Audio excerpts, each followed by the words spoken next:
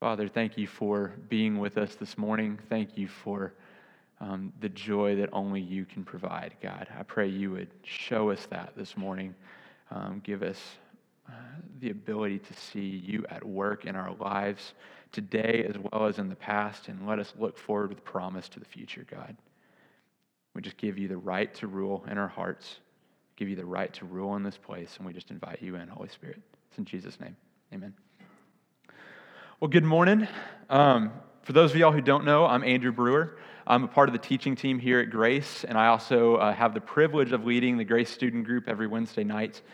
It's a lot of fun, and I'm thrilled to be here with you this morning.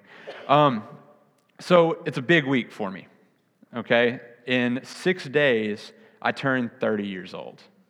I mean, yeah, crazy, right? So, and I know some of y'all are probably thinking, what in the world? They let a 20-something-year-old up here to talk? That's fine. It's fine if y'all feel that way. If it makes you feel better, you can pretty much think of me as in my 30s, because I only have 6 days to go. As one is prone to do with these milestones in your life, these major birthdays, life events, it's always fun to kind of reflect back on stuff you've learned, things you've experienced. Especially for me, it just feels like yesterday I was 20 and in college, and now I'm almost 30, and a lot's happened in that period of time.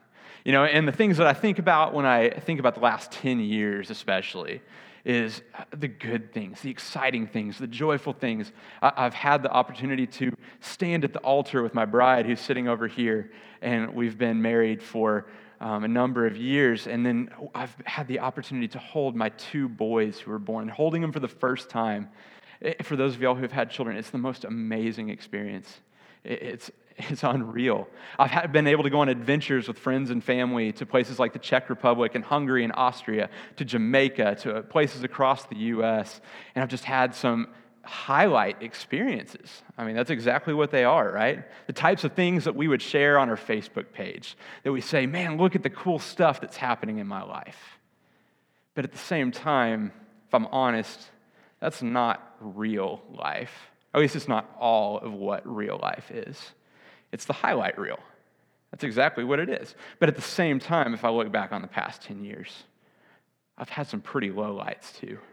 I've seen depression wreak havoc. I've seen sickness and disease come at friends and family. I've had an experience of one of my children being diagnosed with special needs and the grieving process that goes along with that, along with a number of other just challenges that come with being a human in this world, right? And of course, if I were to turn my life into a movie, I would choose to put all those highlights on that main disc. Not that we buy DVDs anymore, but let's just pretend like we do. I would put all my highlights on that main disc. That would be the primary movie, right? And all those lowlights, I'd probably dump them off into that bonus disc that nobody watches as like deleted scenes or bloopers or something like that. And, you just don't really want to go there. We like to go to the happy. We like to go to the places that make us feel good. And that's exactly what I want to encourage us not to jump straight to today. Today we're presented with a text from Ezekiel 37, and it's going to be our temptation to read it and go straight to the stuff that makes us feel good, straight to the promises of deliverance and joy and happiness and all those good things, all that hope. But I want to be intentional today about slowing down and trying to see the full journey, the full experience that Ezekiel is going to take us on today through this text. So let's jump in to the text. So it's Ezekiel 37, starting in verse 1. It reads, "The hand of the Lord was on me. He brought me out by the Spirit of the Lord and placed me in the midst of the valley, and it was full of bones. He made me walk all around among them. I realized there were a great many bones in the valley, and they were very dry. He said to me, 'Son of man, can these bones live?' I said to him, 'Sovereign Lord, you know.' Then he said to me, 'Prophesy over these bones and tell them, dry bones, hear the word of the Lord. This is what the sovereign Lord says to these bones. Look, I am about to infuse breath into you, and you will live. I will put tendons on you and muscles over you, and will cover you with skin. I will put breath in you, and you will live. Then you will know that I am the Lord. So I prophesied, as I was commanded. There was a sound when I prophesied. I heard a rattling, and the bones came together, bone to bone. As I watched, I saw the tendons on them. Then muscles appeared, and skin covered them from above, but there was no breath in them. He said to me, prophesy to the breath. Prophesy, Son of Man, and say to the breath, this is what the sovereign Lord says. Come from the four winds, O breath, and breathe on these corpses so that they may live. So I prophesied as I was commanded, and the breath came into them. They lived and stood on their feet, an extremely great army. Then he said to me, Son of man, these bones are all the house of Israel. Look, they are saying, our bones are dry, our hope has perished, we are cut off. Now, that's not where this passage ends today, but I want to stop here because there's a lot of stuff in this particular portion, and it's kind of a natural break in the passage. First of all, I just want to kind of address the elephant in the room. This is weird, right? I mean, we've got what seems to be a vision of Ezekiel just kind of being lifted up and placed in another spot. And then you've got bones that are like deader than dead. And they come back together and they're all of a sudden alive again. I mean, let's just embrace the weirdness together. And let's be okay with it being a little bit weird. But at the same time, I think it's important, before we go any further, to understand the context in which this vision was being given. So Ezekiel was a prophet. He's one of the major prophets in the Bible. And this whole thing is taking place during the Babylonian captivity, which, if y'all remember from last week when John was talking, that's the same captivity that Daniel, Shadrach, Meshach, and Abednego were all in whenever they were thrown into the fire and fed to the lion's den and all that. That's where we're at still today. That's who Ezekiel is talking to, are these people who are in this Babylonian captivity. So, that being said, it's important that we understand how this text would have been understood and heard by these people. Because for us in 21st century America, we can read it, and I was talking to my wife about this. Lots of times we just take these stories at face value and just kind of move on, right? And we just think, oh, that's kind of cool. But we don't really understand what's there, what the people who were reading it at the time would have understood and seen. So, the people at this time, they're in captivity, right? We don't know exactly how long they've been in captivity, but we can assume it's probably been a little while. They were warned time and time again that, look, guys, this is going to happen if you don't get your act together. And there were prophets upon prophets beforehand that were saying, the captivity is going to happen if we don't change our ways, if we don't turn back to the Lord. And sure enough, they didn't. Time and time again, they were warned. Time and time again, they turned to other gods. They turned to their own ways. They turned to their own desires. And here we are. They're in this Babylonian captivity. They're there through a very brutal nature. In the process of coming into captivity, this Babylonian army comes and they raze the city of Jerusalem, their hometown, the place where the temple of God is. We can assume that most people who are in captivity at this time have seen friends and family killed before their very eyes. They've lost dear loved ones. They are now in a foreign place where they're worshiping other gods that are obviously not the God that is part of their identity as Jews. They're in new homes. They don't understand the culture. They're learning just how bloodthirsty this dictator can be as he sets up 90-foot-high golden statues. Sorry, that's not 90 feet high. It's like way taller than that.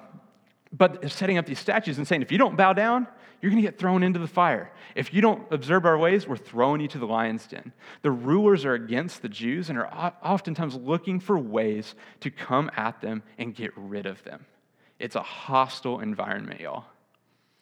In addition to that, this is the second captivity that the Jewish culture has seen happen. So the Jewish culture had been divided, if y'all know this part of history. There was the kingdom in the north, Israel, and the one in the south, Judah, where Jerusalem was their capital. Israel had already been taken into captivity 150 years ago. 150 years ago, they went into captivity. They have not come out yet. You think that these Jews in Judah had noticed that? Absolutely, they have. They've seen for 150 years, they're gone. And in fact, today we sometimes refer to those 10 tribes that were part of the kingdom of Israel as the lost tribes, the 10 lost tribes, because they just kind of disappeared. They kind of just blended into the culture around them, they were never restored after that captivity. These Jews are probably thinking the same thing's going to happen to us. Oh my gosh, 150 years, they're still not back. Now we're going into captivity? We're done for. Our cultural identity is gone. We're just going to become Babylonians, and that's it. And we're going to have to worship their gods. We're going to have to do all these things that are foreign to us, that are not part of who we are. I mean, talk about grieving a loss. Talk about fear. Talk about just not knowing what's going to happen. Hopelessness, helplessness. That's the context into which Ezekiel is prophesying. When he brings this to them, they are in a place of despair. They are in a place where they have no hope. Many of them are probably even thinking, what if God has abandoned us forever? What if he's just done with us? So what does Ezekiel say? He comes to him with this weird cryptic vision about bones, right? You're fearful. You don't know what's going to happen. You just want answers. You want someone to say, we're going to save you. And he comes to him with a vision about bones. I mean, seriously, right? Now, bones are significance there. At the time, the Jews, they had a saying when they said, my bones are all dried up. That was an idiom at the time. It's just going to go over our heads because we don't use this phrase anymore. But for them, that saying was saying, we're hopeless, we're helpless, we're desperate. So as Ezekiel is seeing this, prophesying over this, sharing this vision, you can be sure that it's the symbolism of dry bones is not lost on the Jews who are hearing it. They're like, we get that. This is meant to evoke emotion. When they see dry bones, it is a feeling, an emotion of desperation, of fear, of sadness, of loss, of grief. And then God has the nerve, right, in this vision to come to Ezekiel and say, look at these dry bones. Ezekiel would have known full well what they meant, what they symbolized. And he says, can they live? And Ezekiel, in my opinion, takes the most cop-out answer here. He goes, oh, sovereign Lord, you know. He's like, I'm not committing to a yes or a no. And honestly, I wouldn't either. Because I'd be like, they're dead. Like, these bones are dead. They're scattered. Not only are they scattered, they're just forgotten. It's like they're just on the land. How in the world are these going to live again? And Ezekiel's like, I'm not falling for this trick question. I'm just going to answer, God, you know. And God in that moment says, all right, I want you to speak. I want you to prophesy. I want you to speak life over these bones and tell these bones what to do. Now, imagine you're in Ezekiel's shoes. And God's telling you, hey, look at these dead guys. Look at these bones that there's no hope for. Now, I want you to speak something that is contrary to nature, contrary to your emotions, contrary to everything you are feeling and seeing and reasoning out right now. And I want you to speak life into them. If I'm in his shoes, I'm thinking, yeah, right. This is just going to make me look foolish. If I say these things out loud, it's just going to be a big joke on me because they're gone. I can't do this. No matter what I speak, I cannot bring these bones back to life.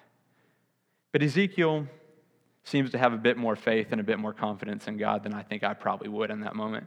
And he does exactly what God says. He prophesies breath and life. Now, breath, oftentimes throughout Scripture, signifies the Spirit. And we see at the very beginning of this passage that the Spirit is at work from the very beginning. And he prophesies this, speaks this over these bones. And can you just imagine the tension of saying these things and just staring at the bones? And just thinking, well, joke's on me. This didn't work. And even if it were only a couple seconds, I can just imagine it would have felt like hours sitting there and waiting. Is this going to work? Is God going to move? Is he going to do what I hope he does, what he says he's going to do? And then seeing those bones start to rattle and move a little bit. And they start to just clump together. And they start to rise up and they have tendons and ligaments and muscles. And they become these people in front of you. These dead, dry bones become people as you're sitting there staring at them. And all you did was speak. And there's something so powerful about those words that the Holy Spirit uses and then infuses himself into these people. And before you know it, you're staring at this great army of people. And I want to stop here for a moment because this is just so interesting to me. At one point in this passage, before he breathes life back into him, you realize we've got like a zombie army out in front of him, right? It's like he's built all these people up, but there's no breath in them. Anyways, side note, I thought it was really interesting the first time I read through, and I was like, oh my gosh, there's a zombie army in the Bible. That's besides the point, because he doesn't leave it there, does he? He then says, prophesy the breath over them. And the Holy Spirit floods over them and breathes life into them. And all of a sudden, you've got a whole army of Israelites brought back from the dead. Not just like dead, been gone for a couple minutes and you hit them with a couple of paddles and they jump back to life, but I mean been dead and gone for a long time. And then he carries on.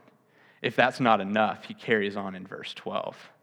And he goes even beyond just bringing him back to life.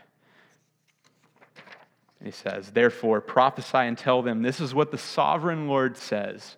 Look, I am about to open your graves and will raise you from your graves, my people. I will bring you to the land of Israel. Then you will know that I am the Lord. When I open your graves and raise you from your graves, my people, I will place my breath in you and you will live. I will give you rest in your own land. Then you will know that I am the Lord. I have spoken and I will act, declares the Lord. So he goes on, as if it wasn't enough to bring a bunch of dead bones back to life.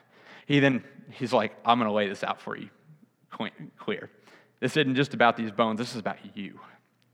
I'm going to raise you from your graves. I am working on your behalf. I am telling you that I have spoken and I will act.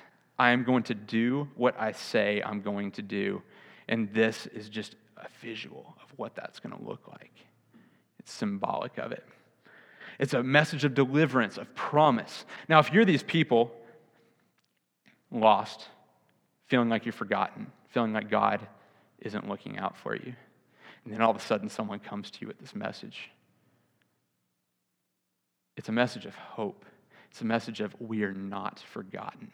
We are not lost forever.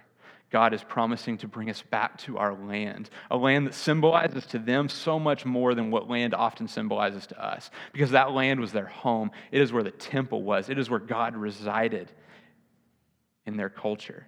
And he's saying, I'm bringing you back. I will do this. So that's all fine. Good and dandy, right? We can just wrap a little bow on that and just be like, sweet, they're saved. It's done, right? Not really. Because the fact is, they're receiving this message and they're still in captivity. It's not like in prophesying this and seeing this vision, that all of a sudden the people are like, we're saved. We're home. We're happy. We've got everything we ever wanted. No, they're still living under the rule of a bloodthirsty king. They're still living in a province that is foreign to them. They're still being told to worship gods that are not their gods. They still don't see the light at the end of the tunnel because they're like, we're still here and I don't know the way home because we're stuck. And we're basically being held prisoner here. So what do we do with that? First of all, what do they do with that? And second of all, what do we do with that? Because we're in a similar boat, right? Sure, we're not captives in Babylon, thankfully. I'm really thankful for that. But we're also living in this in-between time where Jesus has already come. That's part of what we celebrate with Advent. Jesus has come, and we remember each year that he has come, and he has conquered. He has defeated death and sin once and for all and invited us into his kingdom, which we are now able to be members of. We are able to be a part of his body because of what he's done. But kind of like I asked you at the beginning, does that mean we're happy all the time? Does that mean all the tears are gone? Does that mean all the bad things just stop? I mean, one quick glance at any news site, and you'd be like, nope. The bad stuff hadn't stopped. Any assessment of your own life over the course of a year or a week or a day, and it's pretty easy to see, we're not home yet. So what do we do with that? How do we handle that tension of the fact that God has promised? God has given us a message of deliverance, not just for them, but for us too. We have the second coming of Christ to look forward to. We know there's going to be a day when all this will be washed away and we'll be with him forever. But it's not yet. So I think there's two things we can pull out of the text. You may have noticed there were some words that were thrown around a lot in that text. One of them is the word prophesy, or prophesied, or some form of that word. The other is this phrase that we see in that second passage. It says, "And then you will know that I am the Lord." So I want to make a couple suggestions about how we deal with this, because I think it's the same way that God was helping them cope with this at the same time. First thing is, we know. We must know. We must know that the Lord is the Lord. Now, it'd be really easy for me to stand up here and be like, just believe. I mean, come on, guys, just believe. That's not practical, right? It's not like you just, okay, let me will that, let me just believe. But no, it's not a passive knowing. It's not a passive believing. It is an active belief. What I want to say and challenge y'all to do is what he's challenging them to do here. Every time he uses that phrase, it is in the context of him moving first. God is doing something, and then he says, "And then you will know that I am the Lord." Same thing's happening today, y'all. If we are active in this process of knowing, if we are active in looking around us, remembering the promises that have already been fulfilled, looking at ways that he's moving in, the day out, meeting as communities, remembering together the stuff that God has delivered us from, remembering together the stuff that God is doing right now. In doing that and looking at how God is moving, we come to know him. We come to know his goodness. We come to know the fact that he is constantly doing what he says he's going to do, fulfilling these promises that from the beginning of Scripture throughout now, he is in the process of working through. And we see that as we look at our own lives, as we look at Scripture and how he's fulfilled them there, as we look at our friends' lives, our community's lives, as we share them together as a church. So that's the first thing I want to throw out there as a way for us to combat this feeling of hopelessness of we're not there yet, what do we do with this? So we know. We must actively know that the Lord is who he says he is. Second thing is we speak, or in this case, it says prophesy. Now what is prophesying? If I were to distill it down into just a basic definition, it's speaking what God tells you to speak. It's speaking the word of the Lord. Y'all, we can do the same thing today. We speak. We learn to speak. Because I can almost guarantee it, this week we're all going to come in some situation, encounter some person that just, it doesn't jive with us. It's not a situation we'd want to be in. We can become unhappy. We can become bitter. We can look at it with a negative point of view. And we can just say, forget that. Life's awful. It's terrible. This person's awful. I just want them to leave me alone. I mean, I've thought that probably multiple times over this past week, if I'm going to be completely honest with you. But in this case, what does Ezekiel do? What does God call him to do? He's in the midst of a hopeless place where there is no life. It is all death. It is all despair. And he says, speak life. Speak truth. Speak my words over these people, over this scenario. And look what happened. Came back to life, right? The very thing that he could have sat there and pouted and despaired, like I probably would have. Nothing would have happened. Yet he chose to do what God told him to do, to speak life over these things. And we can do the same things, y'all, in our lives. When we encounter adverse scenarios, people we would rather not be around, we can choose to curse or we can choose to bless. And y'all, in blessing, it's not just words that we're speaking. It's not just a change of attitude. But when we truly choose to speak the words of God, when we speak Scripture, when we speak what we know is true of him over people and scenarios, he comes into those places. It is a prayer of invitation to him. It is saying, God, I give you the right to rule in this scenario, over this person, over this relationship I have. And it is amazing. Now, I don't want to lead you astray, because don't hear me say that, oh, if I go into this negative situation, I just speak truth and speak life, this all of a sudden going to become better, right? Man, that'd be nice if that was the case. But it's not always that way. Sometimes we don't see the fruits of the life and the blessing that we speak over things, that we speak over people and scenarios. That shouldn't stop us from doing it. Because, y'all, we're playing the long game. We as Christians are playing the long game. That goes so against the grain of our culture, where we think, I'm out for me right here, right now. I'm going to take care of myself. I'm going to take care of my family and those nearest me. And whatever goes beyond that is kind of out of my control, and I'm not going to worry about it. No, when we are called into the body of Christ, we are playing the long game. And the life we speak, it may not impact us today. It may not impact us a year from now. But y'all, we are speaking God's presence into the world around us. And whether we see it or not, that is what we're called to do, right? To be lights in this world, to invite God into every crack and crevice and dark corner of this world. And when we choose to use our words to speak, to prophesy, I know that may seem really weird to some of y'all to think, oh, was that prophesying? But when we do that, we are spreading the light of Christ. We are spreading a joy that can only be found in Him and not in circumstantial happiness. See, all that brings us back to Advent today. Today we're celebrating joy. We remember what joy is and the joy that only Christ can bring, because let's be honest, we can't manufacture this joy on our own. It's a choice, but it is completely dependent on God as well.